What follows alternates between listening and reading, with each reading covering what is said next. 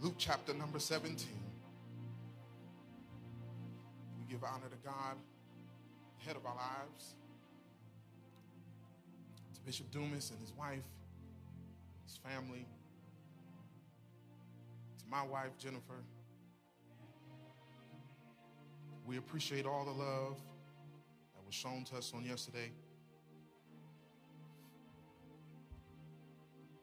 And my mom is here, y'all. Y'all can clap for my mom. I appreciate my family being here, my sister. To all the elders, the ministers, the deacons, to everyone, musicians, we say praise the Lord. Luke chapter number 17, verse 17 through 19.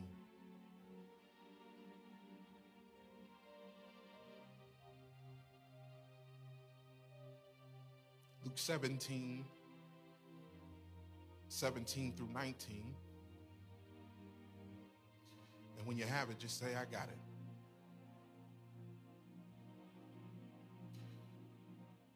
And Jesus answering said, were there not 10 cleansed? But where are the 9? There are not found that return to give glory to God, save this stranger. And he said unto him, arise, go thy way, thy faith hath made thee whole. I'm going to read that last verse again. And he said unto him, arise, go thy way, thy faith. Everybody shout faith. Hath made thee whole. Father, we thank you. We thank you for your word. We thank you, God, for gathering us here for no other reason than to magnify you, for you to get the glory, and for our edification, Jesus. Father, we ask that someone be blessed today by this word. We ask, God, that you bless them. And if there be any sick among us, Jesus, that you heal their bodies. That, Jesus, if any be bound, today let them go free. And Father, we thank you and we praise you in Jesus' name. Amen. Today, I'll be coming from a topic that is simply, I believe God. I believe God. Can we repeat that? I believe God. I believe God. In the beginning of this chapter, Jesus addresses his disciples by discussing and teaching on a few topics. The first being temptations. The second being correction and forgiveness. The third being faith. And the last being service. Jesus in verse 1 says, it is impossible that offenses will come. It is impossible, but that offenses will come. It's not, they might come. It's not a maybe. It's they will. The word offenses here in the Greek translates to a word that means a stumbling block or temptations. In fact, some translations we'll substitute the word offenses for stumbling block or temptations. A stumbling block is a trap. It is something that was used purposely to make one stumble and fall into a hole or into a ditch that they would be permanently trapped in for consumption. Now, temptations, stumbling blocks, meaning the same thing in this text, Jesus is saying that it will come. Now, he does not say that you will fall, but he does say that there will be temptations that come among you. It is important to understand that everyone in here, no matter who you are, no matter how long you may have been saved, no matter how long you may have been walking with the Lord, you will be tempted. James 1:14 says that every man is tempted when he is drawn away from his own lust and enticed. Then, when lust hath conceived, it bringeth forth sin, and sin, when it is finished, brings forth death. In other words, temptations always start from one's own desires. It is important to understand that the devil is never going to tempt you with something that you don't like. Otherwise, it's not tempting. But every temptation that he brings your way, guaranteed it started on the inside of you. That means that if every man is somewhat tempted, that if everyone has the ability to fall, and let me add that when Jesus was taken in the desert, he was taken to be tempted of the devil. This means that if even Jesus can be tempted, what do you think about you? That is why it is imperative that, one, we mortify the deeds of ourselves, but two, that we pray one for another. It is crucial that for the sake of your brother and sister, that you understand that it is not time to pick up a stone. No. It's not time for you to pick up the stone to stone your brother and sister in every fault that they may fall in.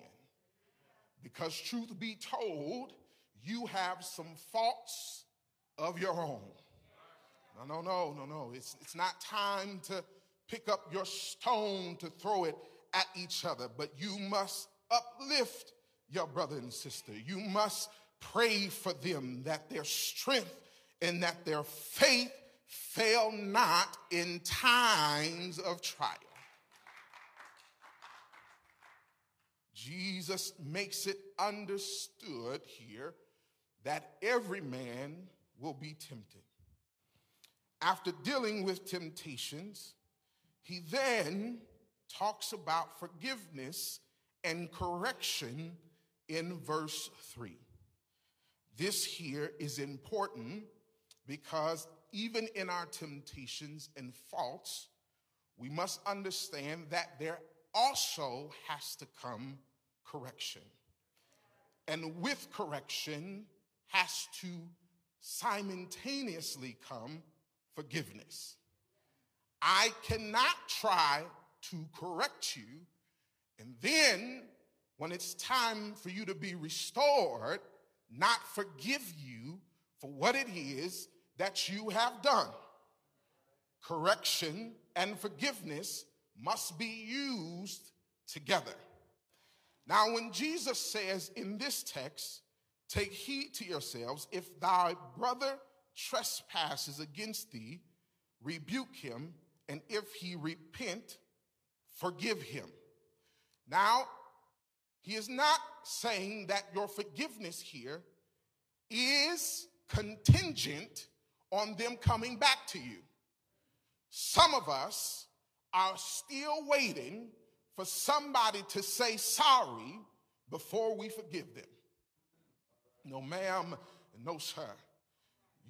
This person in your life has gone on with their lives, has no intentions of coming back to you saying sorry, has no intentions on coming back and apologizing, and you still holding on the beef that happened to you in high school. The devil is a liar. You must learn that I must forgive no matter what. For Jesus says to Peter in Matthew, he says that you are to forgive those that trespass against you 70 times 7. He says that you ought to always forgive those that do wrong and trespass against you. Not only does he tell you to forgive them, he takes it a little farther in another book and says that you are to love your enemies. He says that not only do I forgive them, but he says I also have to love them. I have to love the one that mistreated me. I have to love the one who did wrong against me purposely. And Jesus wants us to understand that my forgiveness is not contingent, but it is always proper for correction. Please understand that in Christ, there is no condemnation. However, there is in Christ correction. For we are to understand that correction is what helps us grow in our faith and in Christ. Without correction, we are weak in our weakness, we cannot edify the body of Christ effectively. For Ephesians 4:15 through 16 states, rather speaking the truth in love, we are to grow up in every way into him who is the head, into Christ, from whom the whole body joined and held together by every joint so that it builds itself up in love. Meaning that truth must be spoken in my life. I cannot get mad just because somebody told me the truth. I cannot get mad because somebody told me about my own sins and about my own mess. No, I must take correction just as much as I seek forgiveness. Can the church shout hallelujah? After he makes the statements about temptations, and after he makes the statements about correction and forgiveness, the disciples, perplexed in regards to Jesus' great ask. Perplexed because he is asking them to do something that, quite frankly, is very, very hard. He's asking them to continuously forgive in spite of the offenses that come our way. He is asking us to continually forgive despite someone doing us wrong. He is asking us to forgive even though what they did to us was tragic. And the disciple says, Lord, increase our faith. He says to increase our faith. Why? Because Jesus, what you are asking us to do is a great task. What you're asking us to do is heavy. What you're asking us to take on has never been taught to us before, Jesus. And if you want us to forgive all those who trespass, I must say this again because I feel it in my spirit. Jesus wants us to forgive all those that trespass. Not just your family, not just your friends, not just the ones you're close to. He wants you to forgive all. All means all, not you pick and choose based off of the relationship that may have been established. No, he says you are to forgive all. And the disciples, having to take on this great task, they asked Jesus, increase our faith. Increase our faith. Jesus, we need a little bit more faith. But Jesus' response now is not that he will increase their faith. He does not say that I will grant you more faith. No. He says that all you need to do what I need you to do is a small mustard seed of faith. He says, I don't need you to have big, huge faith to do what I'm asking you to do. I don't need you to have the greatest faith, the size of the ocean, to do what I need you to do. No, he's saying that all I need from you is just a little tiny seed of faith. He gives of an example of what a small, tiny seed of faith would do. He gives an example, and he says that if you just had a small morsel of faith, if you had just the tiniest seed that can be known to man-sized faith, that you would be able to say to this sycamore tree or this mulberry tree to be plucked up and cast into the sea. Now understand here that this type of tree, it is a tree that is deeply rooted. It can grow up to 20 feet tall. It is a giant tree that roots run deep down into the earth. One passage of scripture, Jesus says that if you had mustard seed faith, that you would be able to move mountains, that you would be able to say to this mountain, be thy removed and cast into the sea. He says that all I need for you to do is to have just a little bit. That's all I'm asking from you to do the miraculous in your life, to do the impossible in your life. All I'm asking is just a little bit. Whew, God, he's asking just for a little bit. He's asking just for a little bit. Is there anybody in here that has a little bit? Just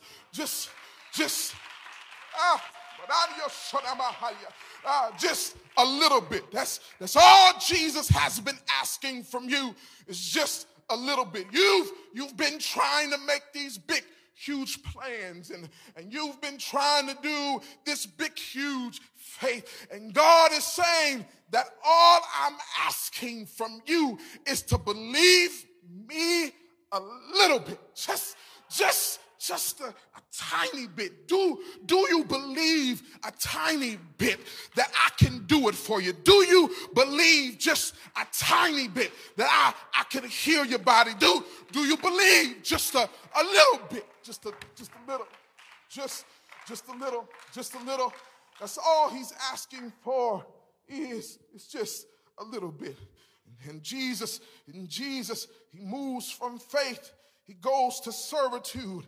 And he asks them, he tells them that your service should be unto God. He tells them that your service should be unto him and for his glorification. And after he gets done with this, we go to our text. After he gets done teaching his disciples, he gets us to our text. And the text is that Jesus is walking and it is on his journey. He's walking on his journey and he is going through Samaria and Galilee. As he's walking through Samaria and Galilee, the scripture says that there's 10 lepers. There's 10 lepers. They've banded together. And he is met by these lepers. And these lepers, they are crying out to Jesus, Jesus, Master, have mercy on us. They say, Jesus, Master, have mercy on us. They say, Jesus, Master, have mercy on us. Have you ever been so desperate? Have you ever been in such a bind that all you wanted God to do was to show you a little bit of mercy? And all you was asking for God to do was to show you a little bit of mercy. And after Jesus, these men, they cry out unto God. He tells them to leave and go show themselves to the priests. Now, we must understand that leprosy has many definitions. There's many categories of what leprosy could be. There's many categories of what leprosy could be in one's body. But we understand in Leviticus 13 that there is rules and regulations for somebody that has leprosy. We understand that if you were found with leprosy, you could not go among the people, that you had to separate oneself. Not only could you not go around just people in general, you couldn't stay in the same house as your family. You couldn't stay in the same quarters that your friends and your loved ones stayed in. And not only that, you had to cover and rent your clothes so that whenever someone saw you, they knew that there was something wrong on the inside. Not only were they separated, not only did they have to rent their clothes, but the Bible says that every time they were in the middle of coming in contact with somebody, the Bible says that they had to cry out, unclean, unclean, unclean, unclean. Every time they came in close proximity of anybody, they had to shout out what was wrong with him. Every single time they came in contact with anyone, they had to let everyone know what was going on with him. Ooh, I'm so glad that God does not require me to share all my business with everybody. I'm so glad that God did not display my junk to everybody. That God did not call out my sins in front of everybody. And if truth be told, you ought to be glad too. You ought to be glad too. You ought to be happy that God does not require you to come in the temple and cry out your sins amongst everyone. That he doesn't require you to call out your mess in front of everybody. And these men, they in desperation cry out for Jesus. These men in desperation, they cry out to him, wanting their deliverance. These men, they banded together in their misery. They banded together in their sickness and in their illness, seeking God for more for their lives. And if I am going to band together with anybody, if we are going to connect in any way, there must be an understanding that I am not going to stay the same. If we're going to connect because we have similar stories, and if we are going to connect because we have similar situations, then I must understand and you must understand that I do not plan to stay the same, and that everyone connected to me must understand that my goal is to be better than I was before. If that is not the understanding, then I am not going to join in misery. For misery loves company. Sometimes misery loves being bound together. Sometimes misery wants to stay in misery. Sometimes we choose to stay sad over the same old stuff that happened to us in our past. Sometimes we choose that we're going to stay defeated. No ma'am and no sir.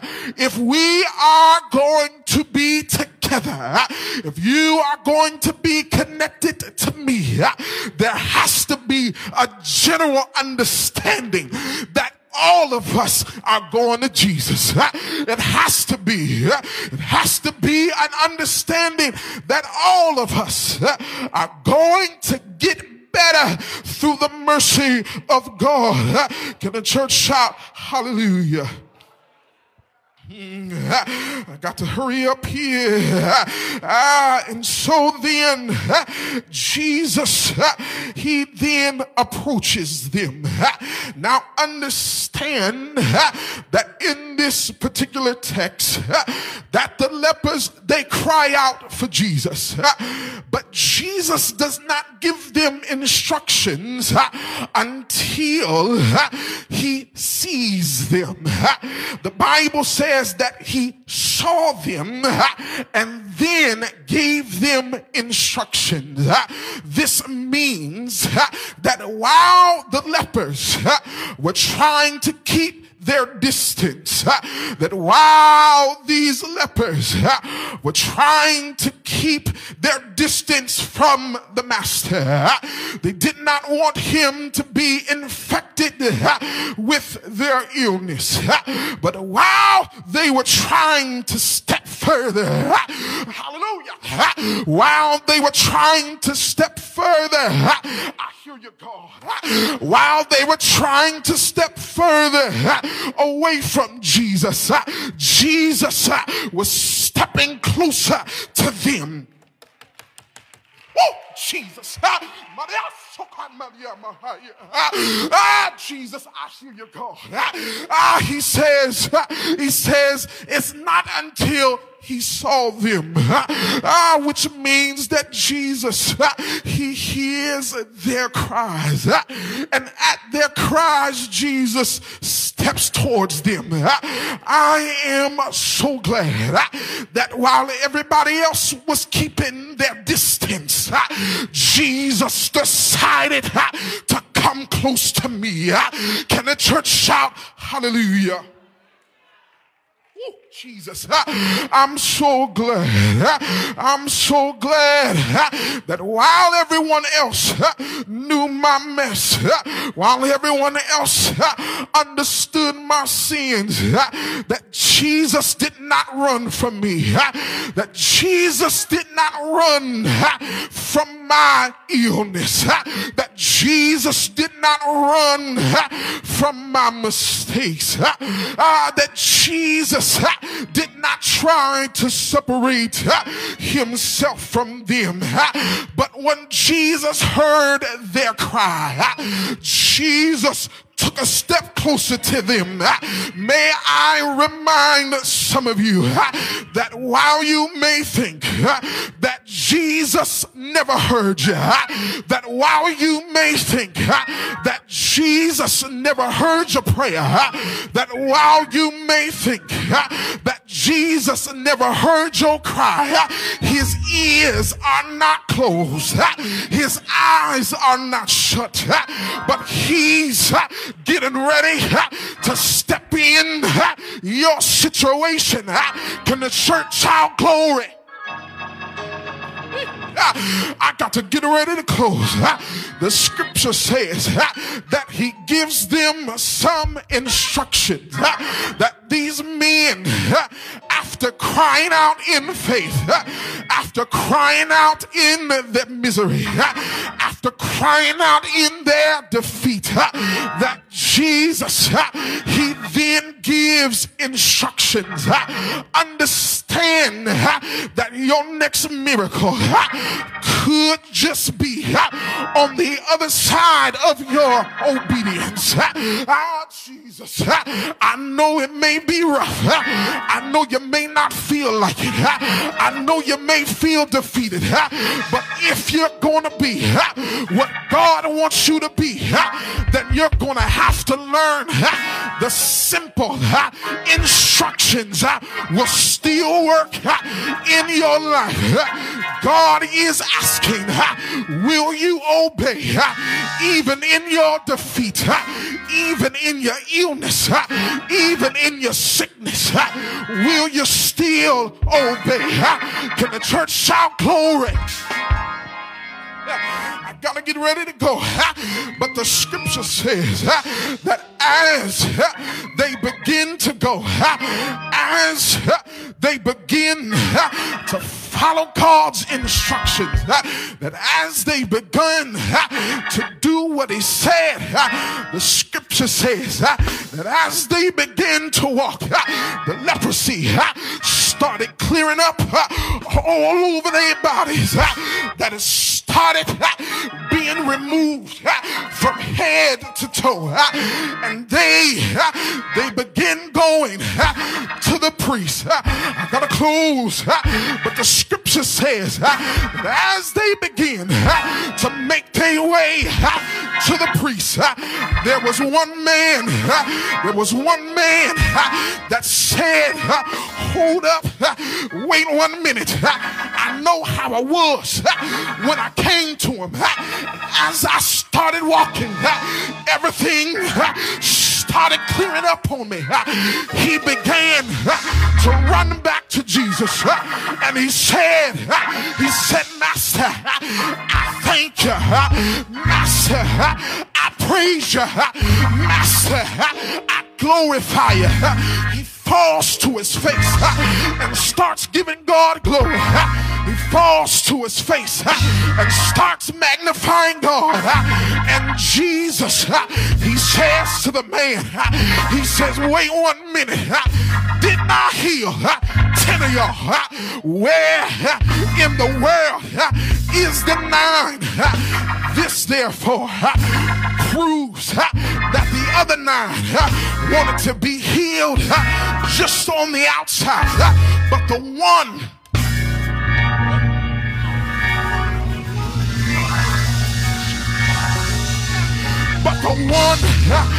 that came back didn't want to be healed just on the outside, but he wanted his miracle on the out and the in.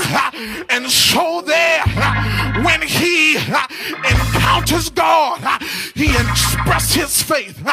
And Jesus says to the man, not only have you been healed, but sir, I've made you whole. In other words, I'm getting ready not just to heal your sickness, but the unforgiveness in your heart.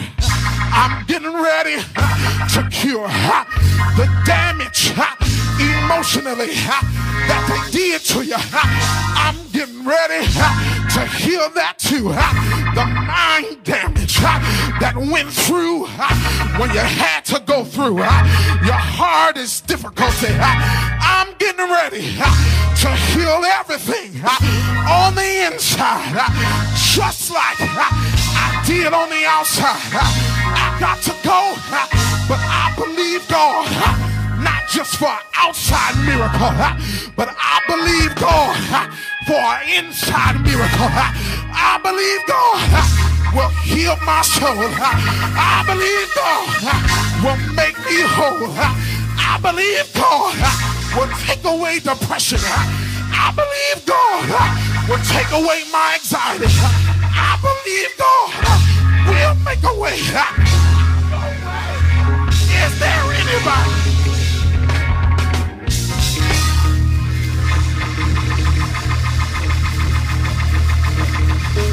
Is there anybody that's in here that will believe God for your breakthrough?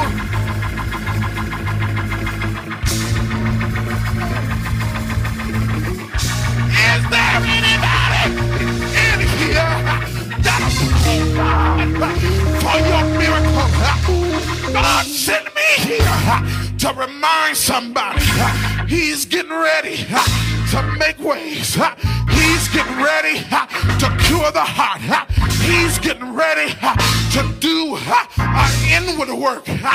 God says that the man expressed his faith when he came and he gave God glory. Can we express our faith by giving God glory? Can we express our faith by giving God praise? Can we express our faith by giving God an out of your mind praise? Open your mouth.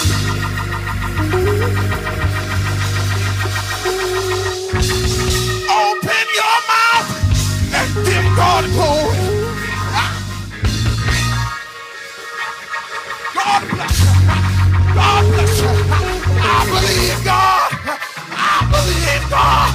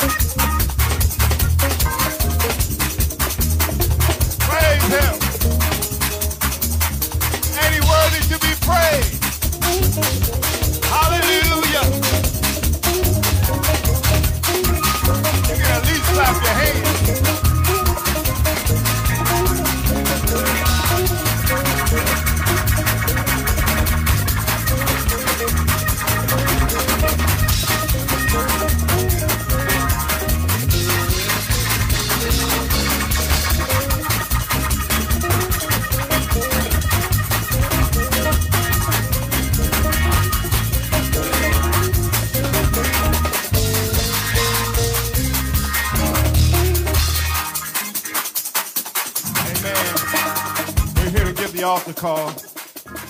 Amen. We're here to give the altar call. Amen. As you're standing, as everyone stand, come on down the altar. Those that need to be saved. And if you want prayer, amen, you can come on down. Is your all on the altar? Amen. Of sacrifice. Amen. Are you here? And will you come?